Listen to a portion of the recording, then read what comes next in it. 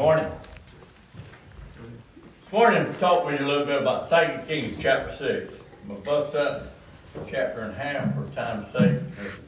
There's just so many lessons we can learn in it, and I don't want to skip over anything. One of the main lessons I want us to see this morning, we want us to learn to see. I mean, it's wonderful standing up here and seeing all the wonderful family and friends that we have here. But you know, it's like Brother Reagan said, it's good to see everyone back from their vacations and their times and all, but things just aren't always the way to see. It's good to see Kim and Herman back from their vacation. They go on vacation and rest and relax, thinking that not the threat of a storm and just one small turn of a storm and it changes the whole situation. But then we have to see, usually later on when we get the full scope of the story, see that God is always with us. And that's one of the things that God is always trying to tell us, is how much we are unable to see. In particular, we've been looking at the nation of Israel in the books of 1st and 2nd Kings.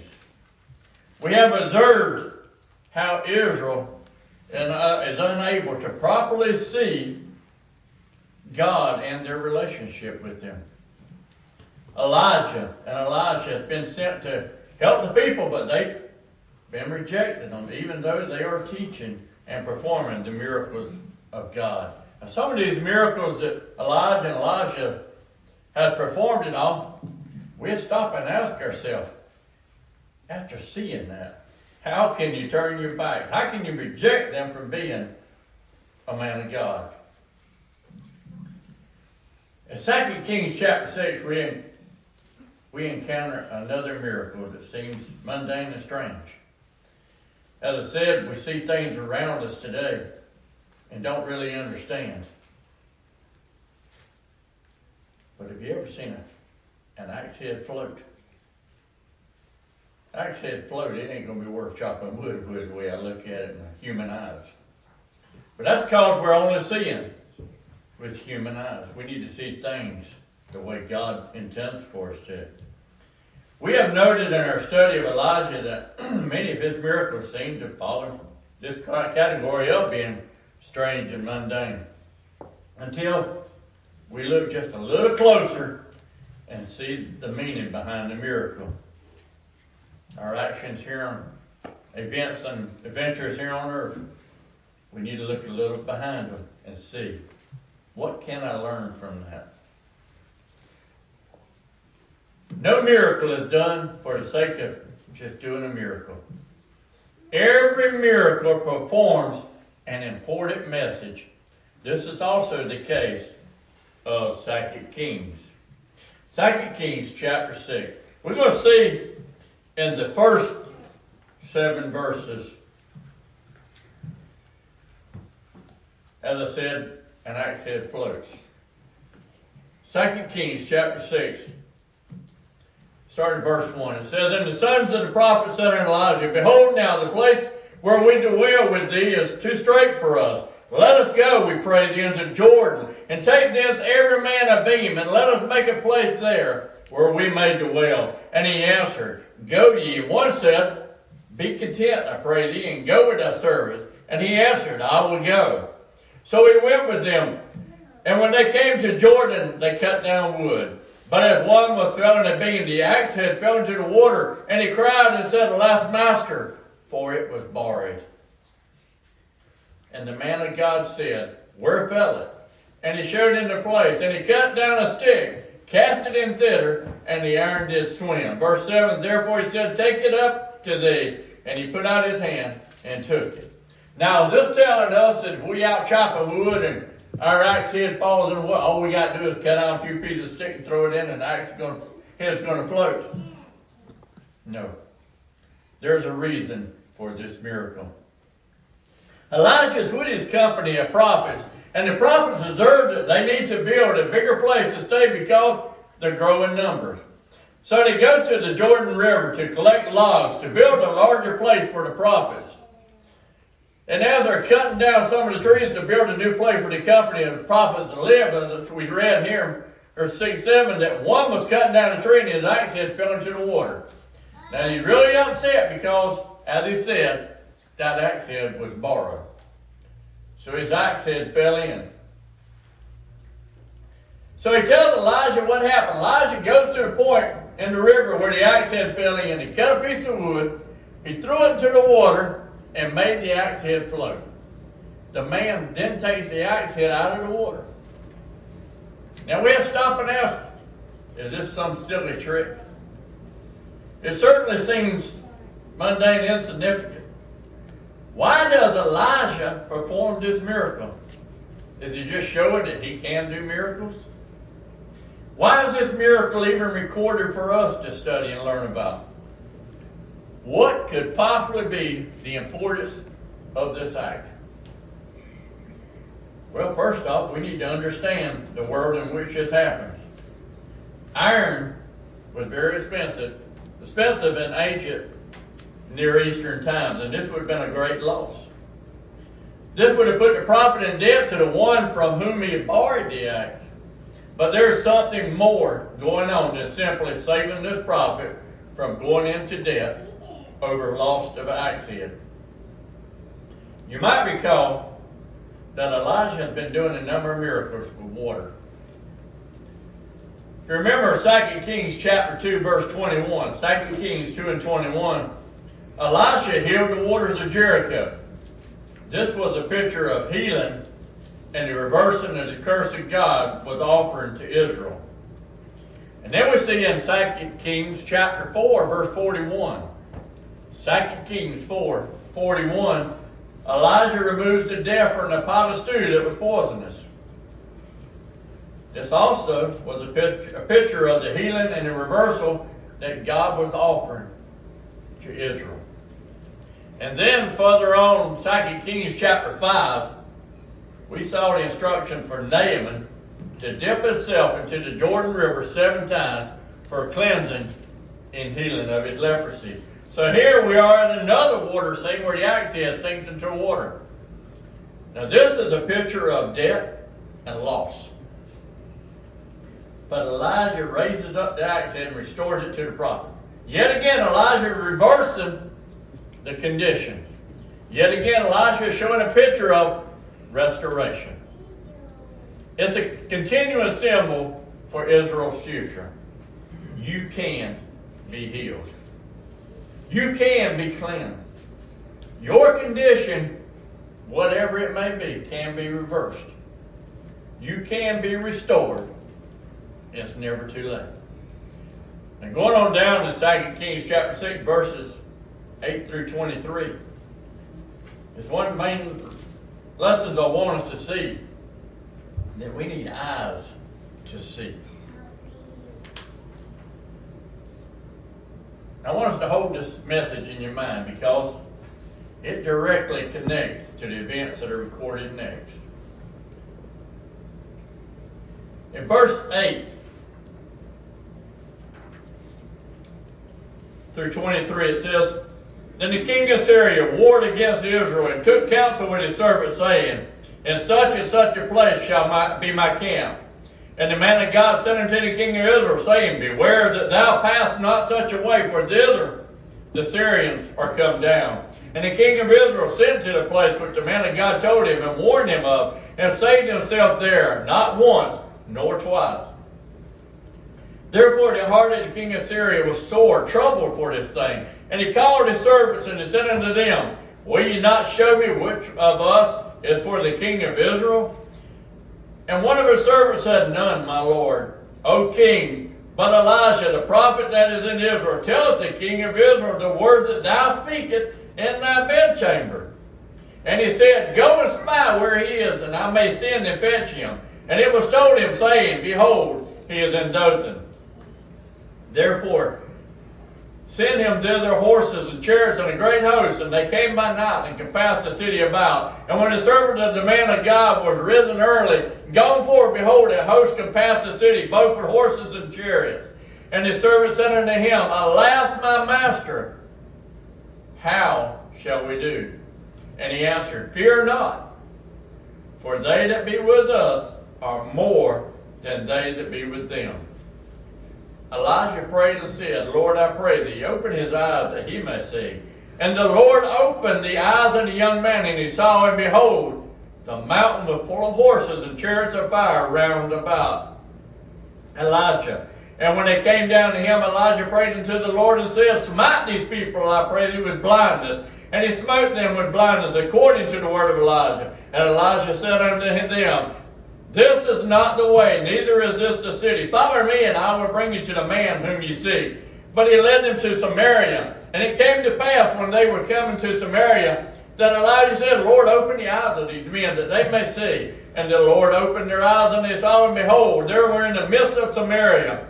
And the king of Israel said unto Elijah, when he saw them, My father, shall I smite them? Shall I smite them? And he answered, Thou shalt not smite them. Wouldest thou smite those whom thou hast taken captive with a sword and with thy bow?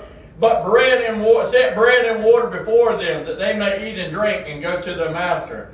And he prepared great provision for them. And when they had eaten and drank, he sent them away, and they went to their master. So the bands of Syria came no more to the land of Israel. After reading that, I'm lost already. In my eyes of feet, that is no way of fighting a battle. But we see here that in verse 8 we're told about another time when the king of Syria was attacking Israel. So the Syrians are planning another attack. But Elijah sends a message to the king of Israel, warning him of this. There would be the place where the Syrians would set up their camp for the attack. Chapter 6, verse 9. But now look back at verse 10. Verse 10 said, And the king of Israel set to the place which the man of God told him and warned him of, and saved himself there, not once nor twice. Elijah did this many times. Elijah warned the king of Israel more than a couple of times about the Syrians' attack. Now this should be surprising to us. We were told in 2 Kings chapter 5 that God was with the Syrians as they attacked Israel. Clearly this is communicating to us that these attacks are God's judgment for Israel's wickedness and their rejection of God. We will still have a son of Ahab on the throne, and the nation is worthy of judgment for its rejection of God's servants, Elijah and Elisha. This becomes a problem for the king of Syria. Since the Israelite armies keep knowing where the Syrian camps are, the king of Syria thinks that he must have a spy in his midst. Someone is giving Israel this critical military information, chapter 6, verse 11. But one of the servants tells the king that that they do not have a spy. Rather, Elijah the prophet, who is in Israel, tells the king of Israel the words that you speak in secret in your bedroom, your bedchambers. Chapter 6, verse 12. Now how amazing that one of the servants of Syria understands the real problem here. This servant sees and understands that there is a prophet in Israel who is doing this. The king of Syria responds to this is that they need to seize Elisha. So the king of Syria sends horses, chariots, and a great army, and he surrounds the city where Elijah is staying. Chapter 6, verse 14. This says a lot about the power of Syria, as they are able to coming into Israel's territory, easily surround the city where Elijah is at. But also consider the irony that the king of Syria thinks that he can capture this prophet who knows that he is what he's planning in his own bedroom. When the servant of the man of God wakes up, he looks out and he sees that the Syrian army has surrounded the city with horses and his chariots. It looks like they're doomed. So the servant asks Elijah, what shall we do? And then we see in verse 16, Elijah's answer. Do not be afraid, for there are more with us than they are with them. Now think about it for a moment. This really sounds impossible. This town in Israel is surrounded by a powerful Syrian army. And they were able to just come right in. There seems to be no escape. But the answer is that there is no need to be afraid. Human eyes, I'd say there's plenty of need to be afraid. But he said, there is more with us than with them. Then Elijah prayed that the Lord would open his servant's eyes to see. So the Lord opened the eyes of the servant. He saw a mountain of horses and chariots of fire all around Elijah, chapter 6, verse 17. Then as the Syrians came down toward Elijah, Elisha prays for the Lord and said to blind the Syrian army. So the Lord strikes him with blindness. But what happened next, as we read in the scriptures, might be the most surprising of the whole event. Instead of just going out and smiting and wiping them out, Elijah leads his blind army to Samaria, the capital of Israel. Don't just lead them into town, bring them to your capital city. And once they are brought to Samaria, the Lord opens their eyes, and they see that they are in the middle of the capital city. The king of Israel asked Elijah if they should strike them down to kill the Syrian army. You would think this was what was going to happen. This is going to be the result. But then we've seen in verse 22 that Elijah said that we're not going to kill them. We're going to do just the opposite. Set food and water in front of them so that they can eat and drink and go back to their master. So the king of Israel prepared that great feast for this Syrian army. They ate and they drank and were sent back to their master. So the Syrians no longer came on raids into the land of Israel. What just happened? And what was God teaching? Well, the first question is, can you see? There are three things God wants us to see. First of all, I see that God wants us to see the unseen protection of God. You have to love how Elijah calms his servant in verse 16. When his servant's paranoid, he's scared. And he asks him, what do we do? He says, don't be afraid. I'm sure that's not the answer that servant was expecting to hear. He said, don't be afraid. For those who are with us are more than those who are against us. God is always telling us that we do not need to be afraid. God is always telling us that He will never leave us or forsake us. God wants us to see that those who are with us are more than those who are against us. Why is Elijah not going into panic mode here? Because those who are with him are more than those who are against him. God wants us, our eyes open to see that we have to come to innumerable angels in festival gatherings, to the assembly of the firstborn who are enrolled in heaven, to God, the judge of all, and to the spirit of the righteous made perfect, and to Jesus. Hebrews chapter 12, verses 22-24. Hebrews 12, 22-24. Our faith will overpower our fears when we see the unseen. We cannot see what we have, and therefore must walk by faith and not by sight. Secondly, God wants us to see that peace is given to those whose eyes are open.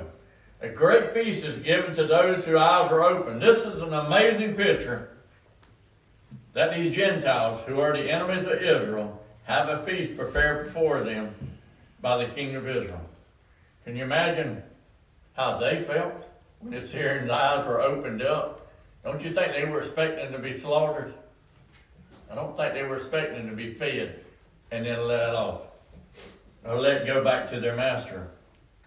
Jesus told many parables depicting the realization of this prophetic picture. Now, for example, Jesus told a parable about a great feast in which those of the invited Israel made excuses on why they could not come and enjoy the great banquet. So the master of the feast told his servants to go out to those in the streets and the alleys, to bring in the poor, the maimed, the blind, and the lame.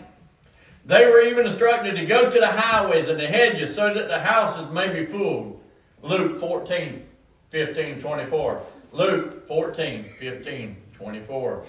So here it is in 2 Kings chapter 6, where the king of Israel is giving a great feast to those who are enemies of Israel, but now their eyes are open. They now are changed. They were blind, but now they see. As such, and never fight against Israel again. So how are we going to have this kind of sight and enjoy the peace that God offers and see that there are more with us than against us? The final thing I think God wants us to see here is that God wants us to understand that He is in the business of blinding those who think they see and giving sights to those who know that they are blind. Jesus said that this was the very work He was accomplishing. The context of our reading is that disciples came to Jesus wanting to know why Jesus speaks to the crowd in parables. And this was Jesus' answer. This is why I speak to them in parables. Because seeing they do not see, hearing they do not hear, nor do they understand. Indeed, in their case, the prophecy of Isaiah is fulfilled that says, you will indeed hear, but never understand. You will indeed see, but never perceive. For this people's hearts have grown dull, and with their ears they can barely hear, and with their eyes they are closed. Lest they should see with their ears, and hear with their ears, understand with their hearts, and turn, I would heal them. Matthew chapter 13, 13 and 15. Matthew 13, 13 and 15. Jesus is teaching in a way so that the blind would see. Those who are seeing would not see or understand. Jesus specifically said that this was the condition that afflicted religious leaders in his day. Some of the Pharisees never heard these things, and they said to him, are we also blind? Jesus said to them, if you were blind, you would have no guilt. But now that you say, we see, your guilt remains. John 9, 40 and 41. John 9, 40 and 41. Do you see what's happening? Elisha is repeatedly warning the king of Israel about the Syrian encampments, trying to get this king to see. Even though he is the son of Ahab, and he walked in the ways of his father, God is continuing his work to get Israel to see. Elijah's miracles are to get people to see that God has come to offer restoration and reversal of their conditions if they would submit to the Lord. In fact, Elijah is even showing that God is even working to get the Gentiles to see. Even though they are blind, bring them into the feast and let them see what God is doing. Paul had the same prayer for you. Said, I pray that the God of our Lord Jesus Christ, the Father of glory, may give you a spirit of wisdom, revelation, as you come to know him, so that with the eyes of your heart enlightened, you may know what is the hope to which he has called you. What are the riches of his glorious inheritance among the saints, and what is the immeasurable greatness of his power for us who believe, according to the working of his great power. Ephesians chapter 1, verse 17 and 19. Ephesians chapter 1, verse 17 and 19. Now in closing, as you come to know the Lord, the eyes of your heart will be enlightened. You will have spiritual sights and know the hope to which you have been called. You will know the riches of his glorious inheritance. You will know the immeasurable greatness of the power for us who believe. You will only see as you come to know the Lord. You will only see when you see what God is doing in your life. But here's the problem. Everyone thinks that they see. This kind of problem in our culture right now. No one is humble enough to listen to anyone else. I know I see, and I'm not going to listen to anything different than that, is what a lot of them believe. But we are truly blinded when we think like this. If no one can come into your life and tell you about your blindness, then you're blind. If all that you see is the blindness of others, but not your own, then you're blind. God offers is for everyone to see. But if you think you see without Him, you don't see it all. We should not be surprised or upset when people cannot see, think that you're crazy. Stop arguing on social media on what you see. They're not going to see because of your cute little memories or little wise comical statements. They will only see when God opens their eyes. Only God can open the eyes into people's hearts. Only God has the power to open dark hearts, hardened hearts. So do not be surprised when they cannot see, and argue with that is not going to go anywhere. Rather, we need to spend our time receiving the spirit of wisdom, revelation as we come to know the Lord, so that our eyes will be open. Do you see the feast that God has put in front of to enjoy? Do you see the hope of which He called you? Do you see the riches of His glorious inheritance? Do you see the immeasurable greatness of the power for us? Are you looking for the power of God in your life as you come to know Him? God is here and available to you if you will come to Him and receive the sight that He wants you to have. As I was speaking in my aunt's memorial yesterday, I said I had a little motto, and I gave it to him, and I give it to y'all. Free to use it. You don't go to heaven to find Christ. You go to Christ to find heaven. And that's the way we have to do our lives here on earth. We got to dedicate our lives to our Heavenly Father. He said, if you love me, keep my commandments. You dedicate your life to Him, do it fully. Come to know God and enjoy a faith that stands above our fears. If you need to be baptized and become a child of God, maybe you've already been baptized and become a child of God, but you've stepped out of His way, or you just don't, after observing yourself and checking ourselves out, we don't feel like our relationship with God is where it needs to be. Whatever it may be, your need may be, we ask you to come forward and stand and sing our song of invitation.